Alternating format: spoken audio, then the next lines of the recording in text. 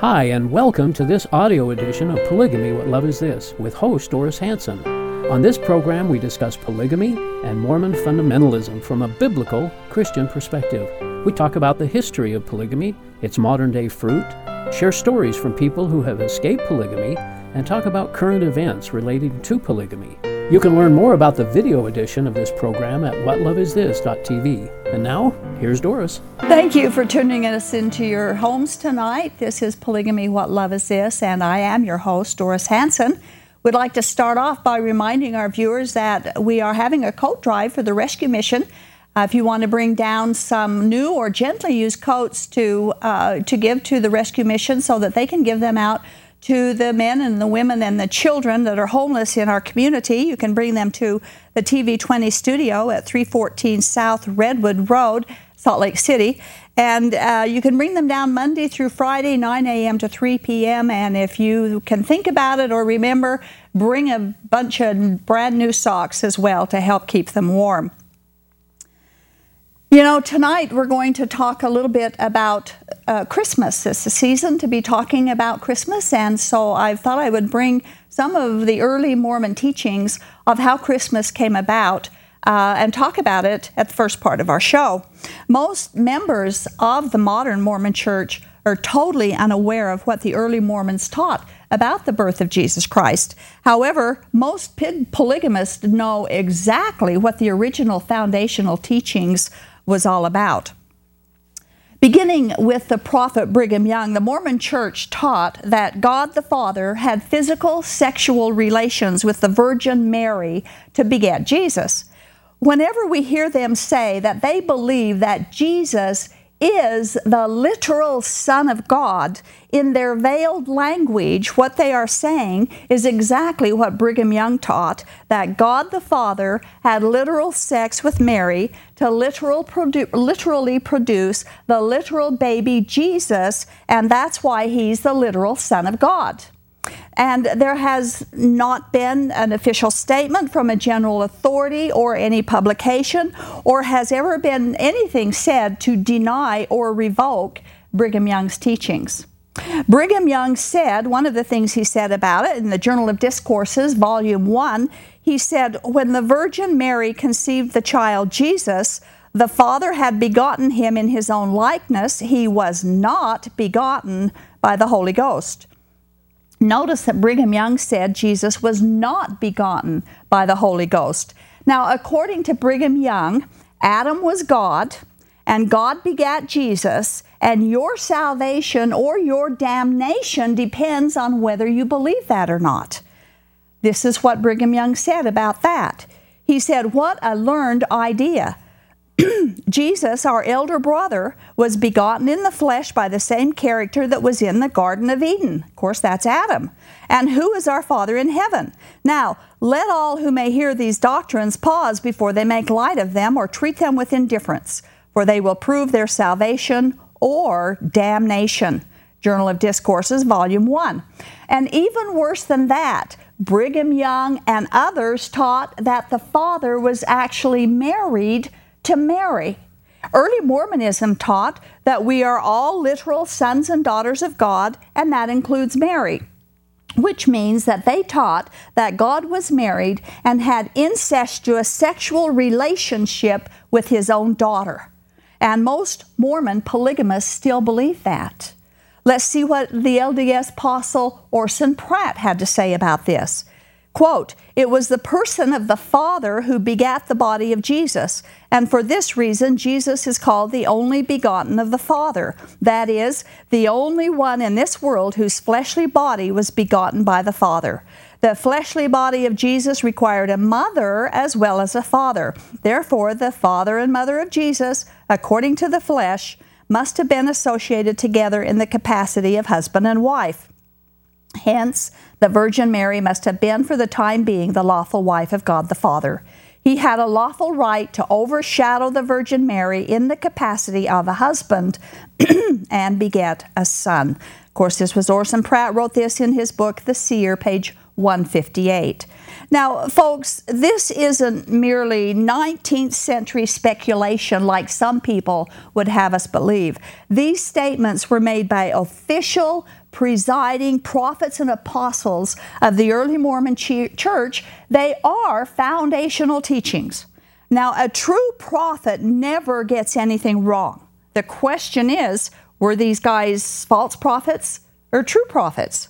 The early Mormon polygamous church understood these men to be prophets. So were they or weren't they? Although polygamists do not recognize recent Mormon leaders as having any authority, we also need to quote Bruce R. McConkie here. And so from Mormon Doctrine, page 546 and 47, Bruce McConkie said, and I quote, "Our Lord is the only Son of the Father in the flesh. Each of the words is to be understood literally. Only means only, begotten means begotten, and son means son. Christ was begotten by an immortal Father in the same way that mortal men are begotten by mortal fathers." It seems like Bruce McConkie used redefined terminology to explain begotten. But using a Bible dictionary, we can correctly define what begotten means. Now, in the Greek, the word is from a Greek word which is monogenes. It's a word that is correctly translated into only begotten. And it means the Son's unique, one-of-a-kind relation to the Father. Monogenes designates an only Son. Jesus is the only Son of God, the unique Son. That is the word for begotten. He was always with the Father in eternity past. He had no beginning. He is uncreated. He was sent from the Father. He was God manifest in the flesh. That's Jesus. Now, God has no other sons. Lucifer, the devil, is not God's son, and he's not Jesus' brother. And neither is any human being God's son unless he has been specially adopted into God's family by receiving God's free gift of eternal life. Now, you can find information like this by going to some Bible dictionaries or lexicons, and I got this information from Vincent's Word Studies in the New Testament. It's very enlightening and educational to go through some of these dictionaries to find out what these words really mean. Now, how could God the Father, who the Bible says is spirit, have literal sexual relations with a human being? Well, Doctrine and Covenants 130, verse 22 says, quote, "The Father has a body of flesh and bones as tangible as man's." But this is different from what the Bible teaches. In John 4:24, this is what Jesus said. He said, "God is a spirit, and they that worship him must worship him in spirit and in truth." And Luke 24:39, again, Jesus said, "A spirit hath not flesh and bones as you see me have." So the Doctrine and Covenants says that God has a body of flesh and bones. Joseph Smith and Brigham Young and Orson Pratt and Lorenzo Snow and several of the others said God had a body of flesh and bones. But Jesus said he didn't. So who should we believe? Is Jesus the liar here? You know, both statements can't possibly be true. Whom should we believe about this? Now, this mythical conception of Jesus Christ is Mormonism's version of Christmas. Jesus is born. But that's really where the similarity of the biblical Jesus and Mormonism's Jesus ends. This is what the Bible says. Matthew chapter 1, verse 18, "Now the birth of Jesus Christ took place in this way. When his mother Mary had been betrothed to Joseph, before they came together, she was found to be with child from the Holy Spirit." Verses 22 and 23, "All this took place to fulfill what the Lord had spoken by the prophet. Behold, the virgins shall conceive and bear a son, and they shall call his name Emmanuel," which means God with us. Jesus Christ was God with us in the form of a man. Now, man cannot become a God, but God did become a man to save mankind. So the Virgin Mary conceived while she was a virgin. She was pregnant and still a virgin. She was a virgin when she gave birth to Jesus Christ. This event was predicted hundreds and even thousands of years previously and fulfilled precisely as predicted. Luke chapter 1 verse 35 says, "And the angel answered and said unto her, Mary, the Holy Ghost shall come upon thee, and the power of the highest shall overshadow thee. Therefore also that holy thing which shall be born of thee shall be called the Son of God." Clearly, the Bible teaches that his conception and birth was a miracle of God and by God through the Holy Spirit, yet Brigham Young specifically said he was not begotten by the Holy Ghost. You know that truth really matters. These are not incidental, non-essential doctrinal tidbits. Jesus said God only accepts worshipers who will worship him in truth. Truth does matter. Someone once said that if you tell your children about the Tooth Fairy and the Easter Bunny and about Santa Claus, why should they believe you when you teach them about Jesus? You know, it's a terrible disappointment for children when they discover that there really is no Santa Claus, that they were lied to for so many years by the very people that they should be trusting the most. How many little ones are as intrigued with Jesus Christ as they are of Santa Claus? Santa is described as being all-knowing, almost all-powerful, giving wonderful gifts to those who earn his favor. He knows who's naughty and nice, and he rewards them accordingly. Santa lives up yonder in the North Pole, way up and away from the rest of us. He can travel immeasurable distances in a very short period of time. He's kind and he's homey and he's jolly. He's someone we want to be around. Kids are in awe of him. They love him and they fear him at the same time. And they stand in long lines to give him their requests. How many people are that intrigued by Jesus Christ? How many children are raised to revere Jesus Christ as much as they revere Santa Claus? How many children are rightfully taught that Jesus Christ is the one who gives the best gift of all? In fact, the only gift that counts, and that is the gift of eternal life. How many children are taught that they don't have to earn that gift? They don't have to work for it. They don't have to earn God's favor. How many kids are taught that their eternal life is based on the cross of Jesus Christ rather than their own performance? Pitifully few children are ever taught these biblical truths, but they're sure taught about Santa Claus. Wouldn't it be foolish to hang on to the myth of Santa Claus as one matures from childhood and into adulthood and on into the golden years, and then they die still believing that ridiculous mythical story of a fat man dressed in red delivering toys to billions of kids in one night, sliding down chimneys and back up again? But then how many people die still believing in the doctrinal myths that was imagined and that was taught by Joseph Smith?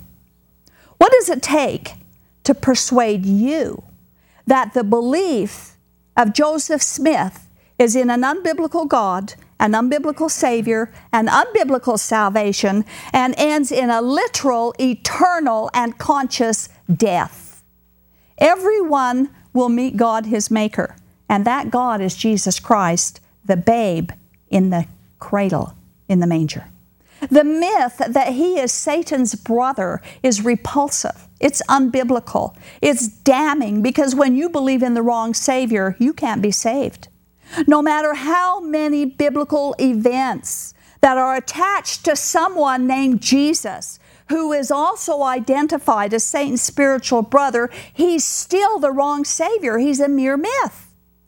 To many people, many of them are basing their eternity on myths. Myths they blindly hang on to as strongly, clear to the death, as children strongly hang on to the myth of Santa Claus. We've all heard it said that Jesus is the reason for the season, and he is. and He is the one who gives the greatest of all gifts. Now, who receives a gift but never opens it? Who leaves a Christmas package under the tree for weeks and months and years and dies leaving their gift unopened? You know, Jesus has a gift for you. Your name is on it, and it's the gift of eternal life. He has a gift with your name on it. It's just as tangible as the gifts under your tree. Don't be among those people who will open their eyes on the other side of death and realize too late that the Creator and the Savior are the same person, that babe in the manger who was born to poor Mary and Joseph. Jesus was born for one purpose: to die. To die that horrible, nasty, painful, shameful, but powerful death on the cross to pay for our sins. Jesus was born to die, so that when we believe and trust in Him exclusively, we don't trust in any good works to please God, but we take His gift of eternal life, and then we can be with Him forever in heavenly glory. We urge our polygamous viewers and our Mormon viewers and everyone else to check these things out, just like the wise men of old who searched for the Christ of Christmas until they found Him. If you truthfully, honestly also seek Him, you too will find the real Jesus. He's that babe in the manger. Your Creator also is your Savior. It's foolish to assume that any good works, any works of polygamy or celestial marriage, any ordinances or money-centered giving could come alongside or be equal to or overshadow the eternal and infinite work that Jesus accomplished on the cross. There is nothing else we can do, nothing in all of creation that God will accept on our behalf except Jesus Christ and Him crucified. In Mark chapter 10, verses 25 through 27, Jesus said this: "It is easier for a camel to go through the eye of a needle than for a rich man to enter the kingdom of God." The disciples were even more amazed and said to each other, "Who then can be saved?" Jesus looked at them and said, "With man this is impossible, but not with God. All things are possible with God." Jesus Himself said, "It is impossible for man to save himself. It is the work of God from beginning to end, from the cradle to the cross." That is what Christmas is all about. It's nothing less than a travesty to believe in and stubbornly hang on to myths when the truth is so easily obtained. It's beyond comprehension, and by the way, that is the only unforgivable sin. So seek for and receive the true Christ of Christmas, that baby born supernaturally by the power of the Holy Spirit, born of a virgin, was born to die for you. And that is your Christmas gift. Now, we are going to open up the phone lines a little bit early tonight. I still have a lot more material to cover, but I thought we would just give a little more time for phone calls. If you want to begin calling in, you can now. Our telephone number is 801-973-TV20, 801-973-8820.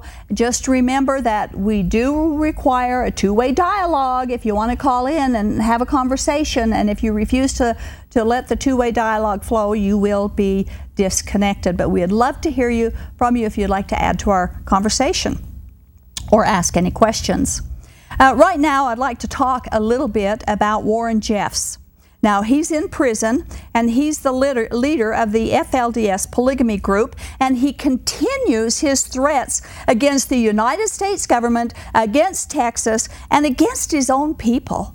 You know, he's sending out massive amounts of documents filled with so-called revelations from God. He's threatening that North and South America is going to be destroyed. And he wants the United States to release all the LDS polygamists that are imprisoned. And he said if they don't comply, terrible plagues and pestilences will soon come upon his enemies, and so on and so forth. For instance, he says that God told them that they must release his people from bondage, his servant Warren Jeffs. He said, my servant must now go free, and that his people is to have full possession of their home and lands. He said that the law of celestial plural marriage is holy and pure. And he said, now let them go free, lest I send my judgment of full cleansing I have spoken.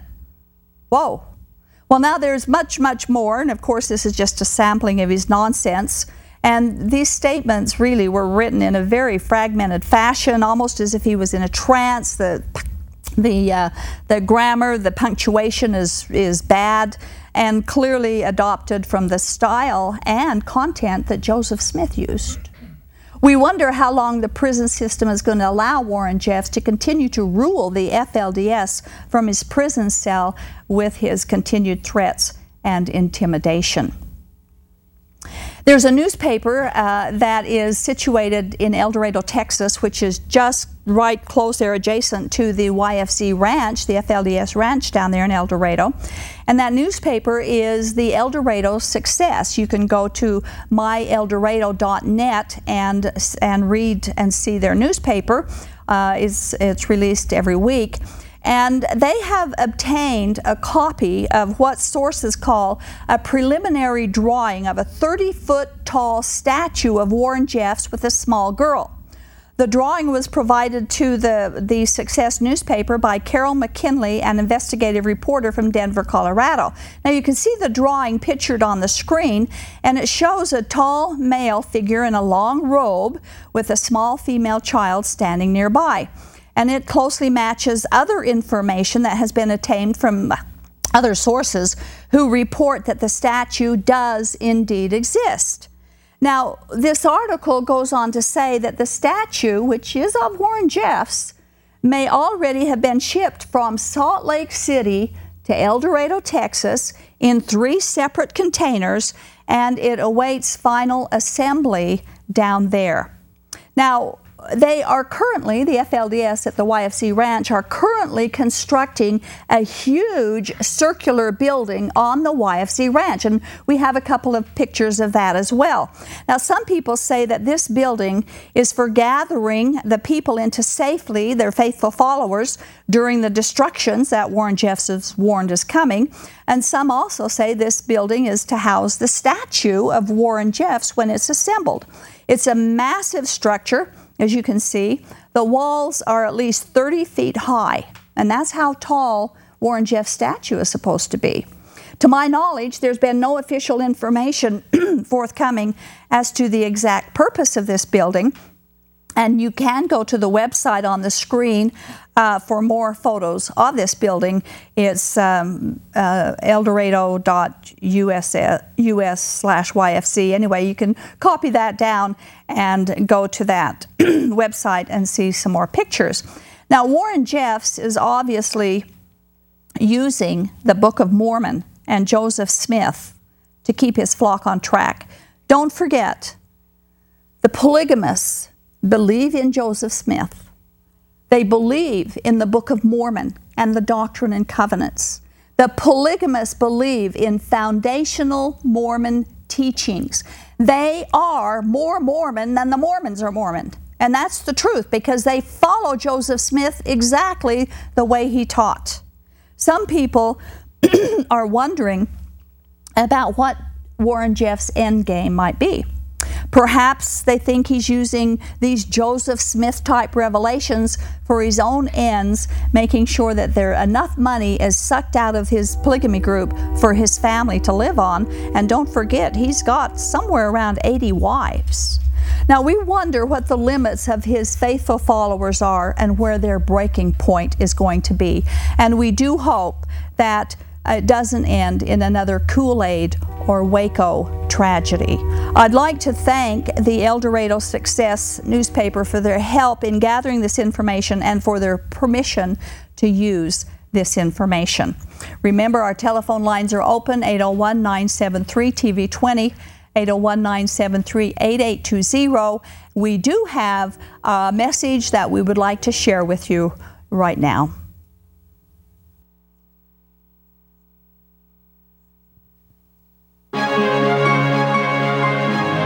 You are watching Polygamy, What Love Is This? Broadcasting live from Salt Lake City, Utah. This program is the broadcast outreach of A Shield and Refuge ministry.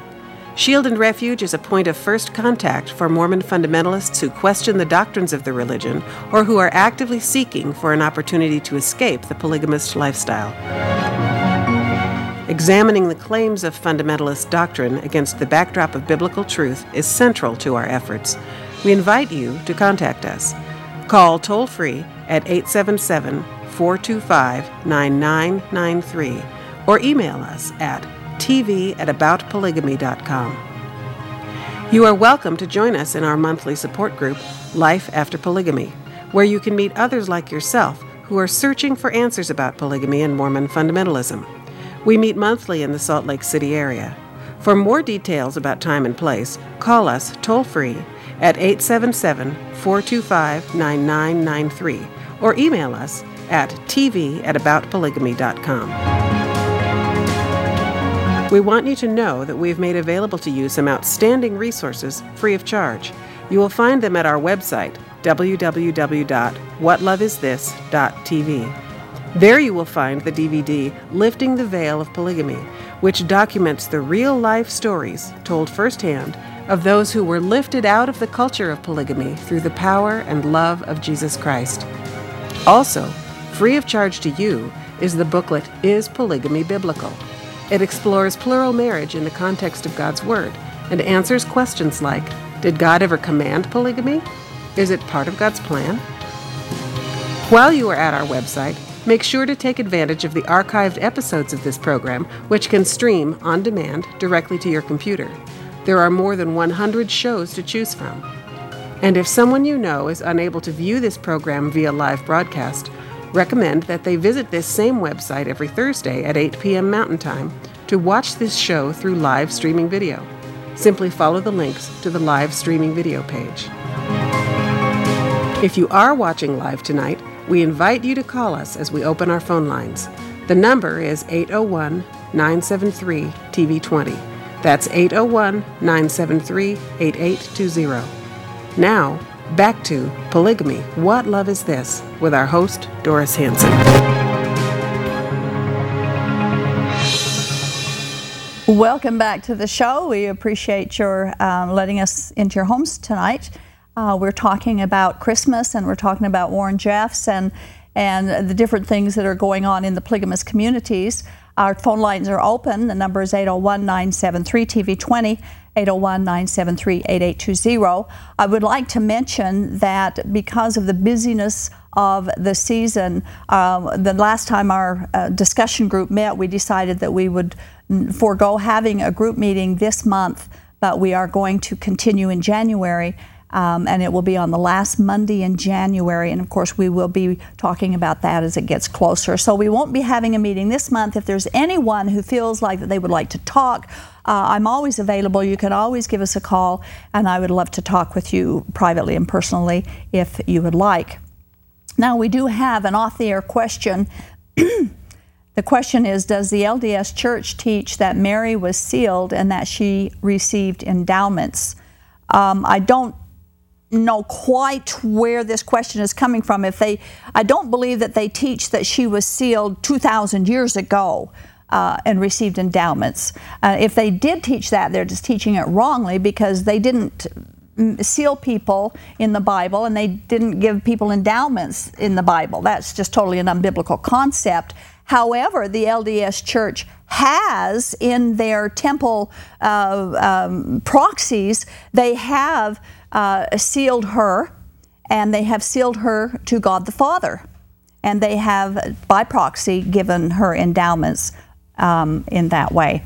Line 3, we have Mike calling. Hello, Mike. Hello, how are you, Doris? I'm good, thank you. How are you? I just heard you talking about the conception of our Savior. I just wanted to get to a basic fundamental thing. God is a creator. We are the creation. Right. Is the servant greater than the master? No. Okay, so we know that God can do anything way smarter than us. Now, if man can artificially inseminate a woman without sex, isn't God great enough to do it, through his power? There was no sex involved, and man does this now. So we're not greater than God. And this shows that you don't have to have conception through sex. You know what, Mike? In order to have artificial insemination, there has to be some kind of a sexual process to get the sperm. Yes, it does. And the Spirit of the Lord came upon her, and the seed was planted in her. Jesus made the seed. I think you've got this a whole bunch twisted. The Bible is very clear that the Holy Spirit overshadowed Mary and she became pregnant. Yes. Yes, but and you're saying Jesus provided the sperm? Well, he created us. So he created himself? Well, he created our reproductive organs. But so you're saying Jesus created himself with his own sperm? That's stupid. Oh, I'm saying God did. And I'm saying that the seed was planted in her. And there was no seed planted in her. Yes, but what I'm saying, if man can do it without having a physical relationship with a woman, how much greater is God? There's nothing impossible. God is so great that he doesn't even need to have any physical relationships at all. That is the concept. I'm just saying he can do it a heck of a lot better than man can do it, and man can do it. Man greater than God? Man can do that. That is true. But that doesn't mean just because man can do it that that's the way God did it. I'm not saying that's the way it happened. It was a supernatural event. Mary was a virgin. Exactly. There was no sexual connotation at all with the conception of Jesus. Yes. No sexual connotation, period. And that was one of the fulfillments in Isaiah. And even in the Catholic Church, it says that she was conceived, in the Apostle Creed, it said that she was conceived with the Spirit of God. By the Holy Spirit overshadowed her and she became pregnant. That's what it is. Right, I don't know how it came about, but I know it wasn't impossible with God. Well, it's not impossible. The conception of them saying they have to have sex, that basis does not hold water. True. With an all-powerful absolutely, God. Absolutely. I'm just saying is that God could not have had sex with Mary because God is a spirit. He is not a man. You have to worship Him in spirit and truth. Right. Exactly. And he says worship. I'm not saying that God planted the seed was planted by the Spirit. I don't know how it was planted. Well, no, there wasn't. If man can conceive a child. See, sir, just a minute. Right? We need to stop right here. There was no seed planted. There was no seed planted, period. She became pregnant supernaturally. Yeah, okay. There was no seed planted, okay? Sure, that's exactly what because the New Jesus Christ was God. It's supernatural in our natural. Right. Super in our natural. Supernatural, absolutely. It becomes supernatural. Right. Now, I don't know everything about God, but what the basic thing I'm saying is that God can conceive, but the Spirit was, Jesus was conceived through Mary. How he did it, I'm not sure. I don't know. I wasn't there. But if man can do it without having sex, well, the whole thing is, yes, God is a creator, and he, with his creation, can do however and whatever he wants. Exactly. There's nothing impossible. And we don't need to question that. Yeah. Everything that Jesus did, we know that it was, the Spirit had a lot to do with it, things that we know that we take by faith, they came to pass. Mm-hmm. Just like, people will say that Jesus did this because people had great faith. A lot of the people he healed didn't even know he was the Son of God until after the miracle happened. And then their faith grew. So, okay, well, we do appreciate your call, and we appreciate, and I'm glad that that we straightened that up. Yes, God can do it. It's just something for thought. Right. I'm just saying, because of sex being such a large part of a lot of the Muslim religion and other religions, it really isn't. It is. It's a man thing in his heart. It's lust, and that thing does pervert a lot of things. 70 virgins and all this other stuff too. It does. Okay. Well, thanks for your call. Yeah. Good night. Good night. Okay, we have Lee calling in Payson. Hello, Lee. Hi. Yes, you're on the air. First of all, I have to tell you, I have Mike, the call you previously had, brought up the Catholic Church, and the Catholic Church believes in the Immaculate Conception. There's no seed sown anywhere. Right, exactly. There's no sex going on. Right. But my question is this. I have friends that are LDS, and I happen to be Catholic. That when I pray, and I'm very spiritual, when I pray and I talk to Jesus, I call him by the name Jesus, and they want me to call him by the name of Heavenly Father. And it seems to frustrate them, and so I asked once when I was kind of, embarrassed by saying, why don't you say Heavenly Father? I said, well, what do you mean? Who exactly are you praying to when you say Heavenly Father? And she didn't know. So my question is this.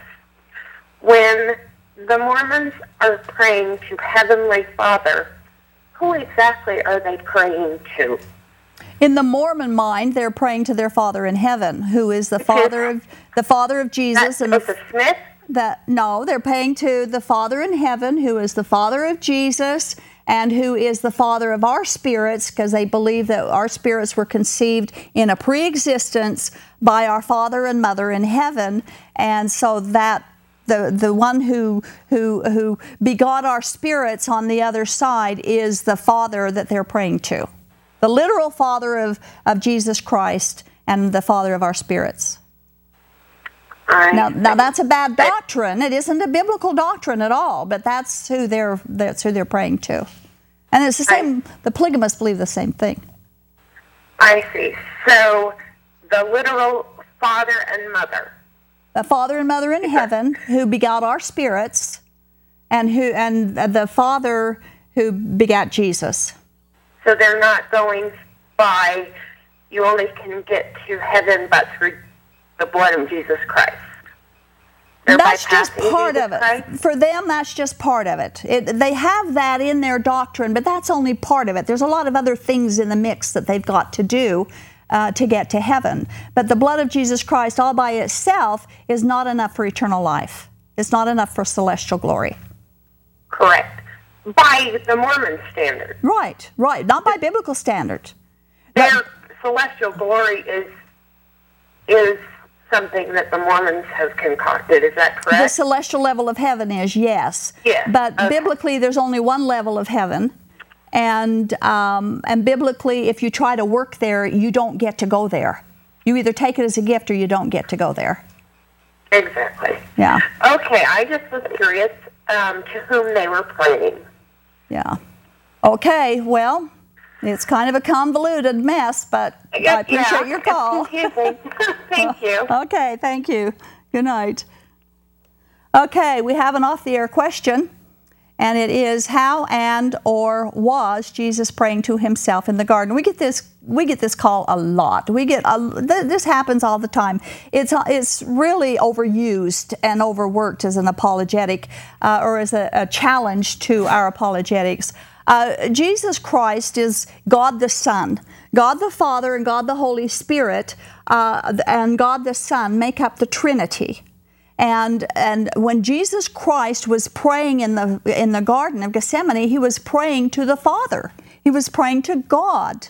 He was praying for the strength to do what he knew he had to do. He wasn't praying to himself. And again, I have to say that really is not a very good question. It's so simple to understand. And as somebody said, and now we're going to get a billion calls about the Trinity. But let me tell you, if you can understand Jesus, you don't have any problem with the Trinity. Anybody who questions the Trinity, they don't have a good grasp on who Jesus Christ is. And if you did, you would not doubt the Trinity. And the Trinity was not invented in 300 BC or AD and all that other that we have. These calls are going to call and take. The Trinity is in the Bible, not the word, but the concept is in the Bible, plain and simple. There's only one God. only one God. Jesus is God, the Father is God, the Holy Spirit is God. That's the Trinity. And if you doubt that, then you're doubting the Bible, and your beef is with God. Now, I would like to, it looks like we got a couple of calls coming in, but they're not ready yet. So I think I'll read an email from one of our viewers. This email came from a man who really quite dislikes our show. He said, "Is your program really about truth? I see your program as a tabloid media. I don't understand how TV20 can allow your brand of program.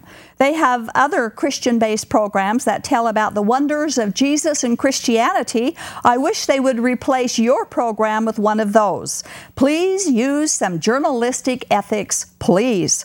I have heard you on 2 programs say that Mormons believe adultery is an unpardonable sin. I don't know what your source is, but the statement is incorrect for the LDS. You ask for viewers to correct you. Let me say that it is not the responsibility of the viewers to check and verify your statement. The burden of proof is on you.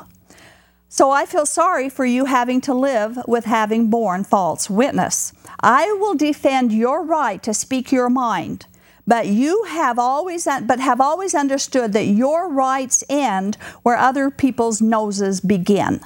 I think you have stepped across the line a few times," and that's signed WH.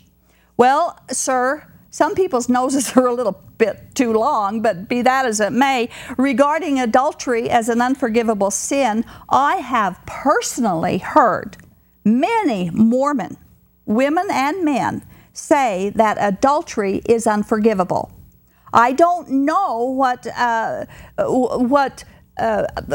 all of the Mormons say, and I do know that what they tell me, I know what they say, I know that their experiences are, I know that the Mormon fundamentalists believe polygamy or adultery is an unforgivable sin. But let's look at Doctrine and Covenants 42 verse 24. It says, quote, "But he that has committed adultery and repents with all his heart and forsaketh it and doeth no more, thou shalt forgive. But if he doeth it again, he shall not be forgiven, but shall be cast out." So, according to the Doctrine and Covenants, adultery is considered as unforgivable if done more than once. That effectively renders it an unforgivable sin. But we want to thank God right here that not only is He a God who gives us second and third and fourth and even 100th chances, God is forgiving. He doesn't say once or twice and you're out of here. He forgives our sins. He's long-suffering with sinners. And we don't presume upon His love by purposely continuing to sin. We obey Him. We obey Him because, not to make Him love us, but in response to His love. Now, you charged me with expecting the viewers to verify my statements. Sir, you have totally misunderstood our purpose and the context of that challenge. I often challenge our viewers to check out what we say on this show. Don't confuse that with me expecting them to verify my statements. That is different. Isn't it wise to check out what other people say our beliefs are? You know, God said in 1 Thessalonians 5:21 to test everything. That's exactly what we mean when we say check it out. If you don't believe what I say, check it out. And on our show, myself and our guests will often state our opinion along with the facts that we say. And please don't confuse our stated opinion with what we're saying the facts are. We will always encourage and exhort our viewers to check out what we say, find out for themselves if it's true or not. And after all, it's their eternity that they're gambling away by blindly following their blind leaders by not checking out what they're taught. They need to also check out what all their religious leaders are teaching, not just what we teach, but what they teach, because God's going to hold them responsible for what they believe. So check out everything we say and everything that you believe, beginning with with Joseph Smith and compare his teachings with the Bible's teachings. And you'll soon learn, if you do that Joseph Smith was a conniver, he was a false prophet, and he was an adulterer. And he adulterated more than once. Is he forgiven? We have a couple of calls here. Line 2, Ifa, Salt Lake City. Hello, Ifa? Yes. Is that your name? Did I say that correctly? Yes. Okay, you're on the air. What's your question? Hello? Oh, there. Yes, you're on the air. You're wasting airtime, sir. I have a question about what Jesus said about that Mary was sealed to God the Father. How did you find out that thing? Or where did you get that? We had a show a little over a year ago, and our guest was Helen Radke. And she researches all of these endowments and proxy baptisms and marriages that are done by proxy in the LDS temple, because it's a record that they post online. And she had that information. I don't have it with me tonight, but I do have a copy of the baptism certificate, or the endowment sealing certificate, where Mary was sealed to the Father. Yeah. So I have another one, please. Okay. It seems to me that she's only talking about Mormon Church. You know, it feels like she criticized what the Mormon Church is. We criticize false doctrine. Okay. I mean, does she do that to other churches? We criticize false doctrine. We will always do that because Jesus told us to. Okay, is that for the Mormon Church? It's for anybody, but Okay, but our focus on this show is basically polygamy. Polygamy started with the early Mormon Church, and their polygamy groups and how they live and how they teach is derived from the early Mormon Church. Mm-hmm. From Brigham Young and Joseph Smith and Heber C. Kimball and Orson Pratt and Parley P. Pratt and Lorenzo Snow and all of these polygamous men in early Mormonism. And that's what we attack because they say that God requires polygamy for salvation. They've twisted God's salvation plan. They've taken away from the power of Jesus Christ's blood shed on the cross by saying polygamy is better than that and more powerful than that for salvation. And so we attack that because it's not true. I think you shouldn't. You shouldn't attack any belief. Really? So we should just let them go on to hell and not say anything to them about it? No. I think you are forcing people to believe what you said. I'm not forcing anybody to do anything. I'm just telling it the way it is, the way what the Bible says, as opposed to what they say. I think you shouldn't. Well, okay. You know? Now we know what you think. Thank you. I have another call coming in now on line 3. Okay. Well, everybody has a right to say what they think, and so do we. Okay, Jeff in Orem. Hello, Jeff. Yeah. You're on the air. You're on the air. Hi, how you doing? Pretty good. What's your question? Okay. Let's see. I had one question because I heard Lee. I think she was from Payson.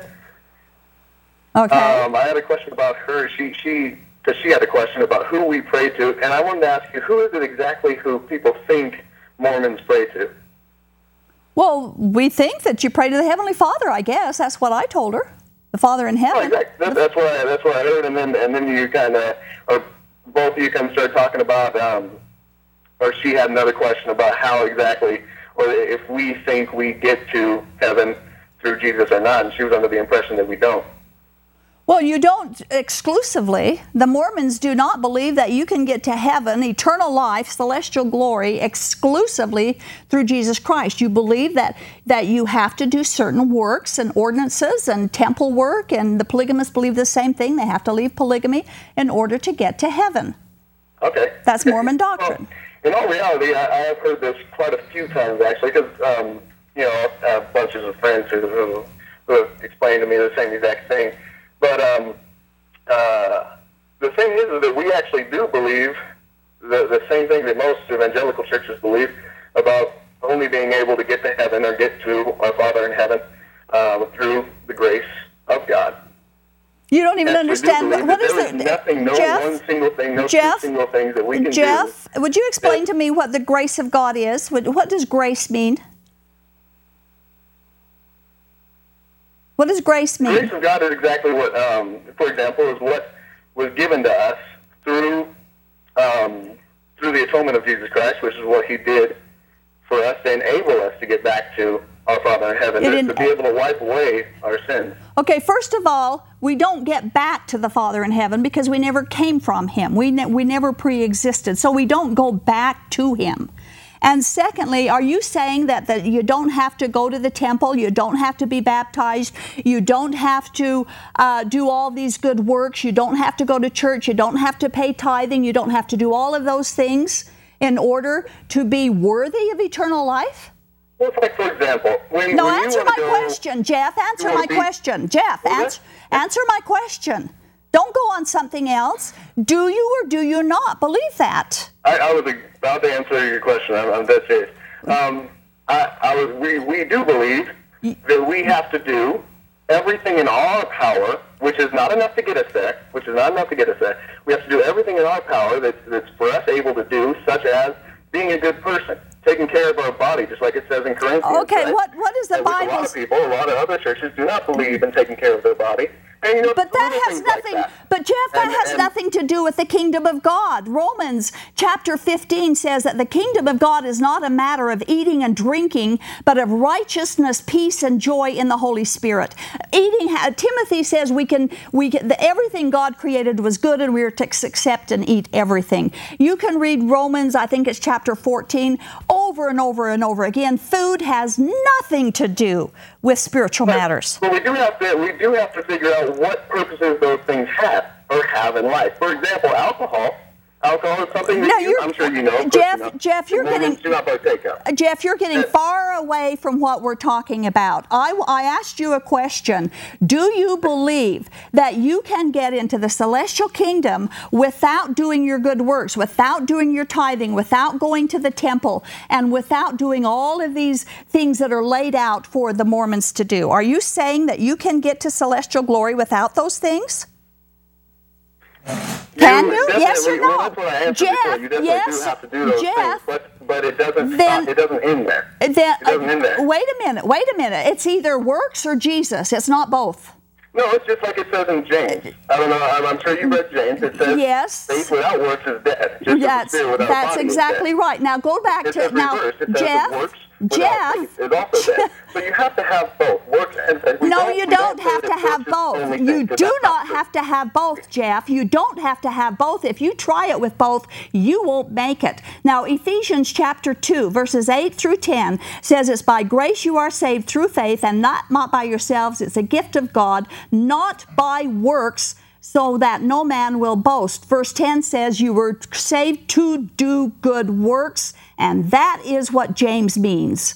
Okay. We are saved to do good works. What does James mean when he says we need both? It says that if you are saved, you're going to do good works. It doesn't mean you ever get saved or you have to do good works to get saved.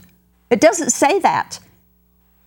It doesn't say that, and you can read the context. Well, I've asked this question to a couple people. For example, when somebody wants to be saved, let's say they believe in Jesus Christ and they need to hurry, Rob. Let's say they go to church all the time and they claim they accept Jesus Christ, which I am all for. That's fine.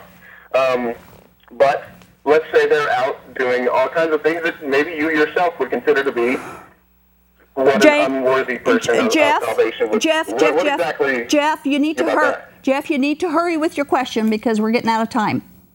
Okay. That was kind of the end of my question. What do you think about people like that have that mindset that just believing gets you there? Believing gets you there. As long as it's from the heart, that's all you need, because Jesus Christ paid my price to get to heaven, and all I have to do is believe it. So how do we show that we believe? Read Abraham believed God, and it was credited to him for righteousness in Genesis 15:7. I've got to go. I've got to go, Jeff. I've got to go. Got to go. I'm sorry. We're getting at the end of time. We don't have time now to go on. But we're saved by grace through faith, not by works. Not by works. Ephesians 2:8 and 9. Not by works. Somebody's a liar. Either the religious is a liar or Jesus is. And I take that the religion lies and Jesus tells the truth. Now, if we're not cleansed by the blood of Jesus Christ, we're not fit to enter into God's kingdom of heaven. And it's only through the cleansing blood of Jesus Christ that we will be fitted for eternal life. There's no Mormon church, there's no Mormon fundamentalism, there's nothing in all of creation that can fit us to enter God's kingdom except for and only with the blood of Jesus Christ that He shed on the cross. That is why Jesus came. He came to save His people from their sins, Matthew 1:21. To see God's love for you, don't look at the Christmas tree, look at Calvary. God's love is demonstrated on the cross first and foremost, and the only basis which God can forgive anyone is the cross of Jesus Christ. And if you haven't humbly submitted yourself beneath His cross, you are not eligible for forgiveness. Christmas is Jesus Christ, born as a poor baby in the manger, and our Creator became our Savior on the cross. Now we hope that you will receive God's gift, the best and most valuable gift of all, eternal life through Jesus Christ alone. Gifts aren't purchased. We don't work for them. They are freely given and freely received. We can do nothing to earn eternal life. Jesus already paid the price. It's free, but it cost Him everything. The wages of sin is death. Jesus died our death, but the gift of God is eternal life through Jesus Christ our Lord. Make this your best Christmas ever by receiving His gift of love and eternal life. Thanks for watching our show. May you have a Christ-filled Christmas, and may God's best be yours in and through our Savior, Jesus. Good night. This has been the audio podcast edition of Polygamy, What Love Is This? This program is a production of A Shield and Refuge Ministry and Main Street Church of Brigham City. You can view current and past video episodes as well as download audio episodes of this program at whatloveisthis.tv. If you or someone you know is in need of assistance in leaving a polygamous situation, please contact us. We are here to help. All of our contact information can be found at shieldandrefuge.org. or call us at 877-425-9993. If you have any questions or comments about this or any of our other programs, we'd love to hear from you.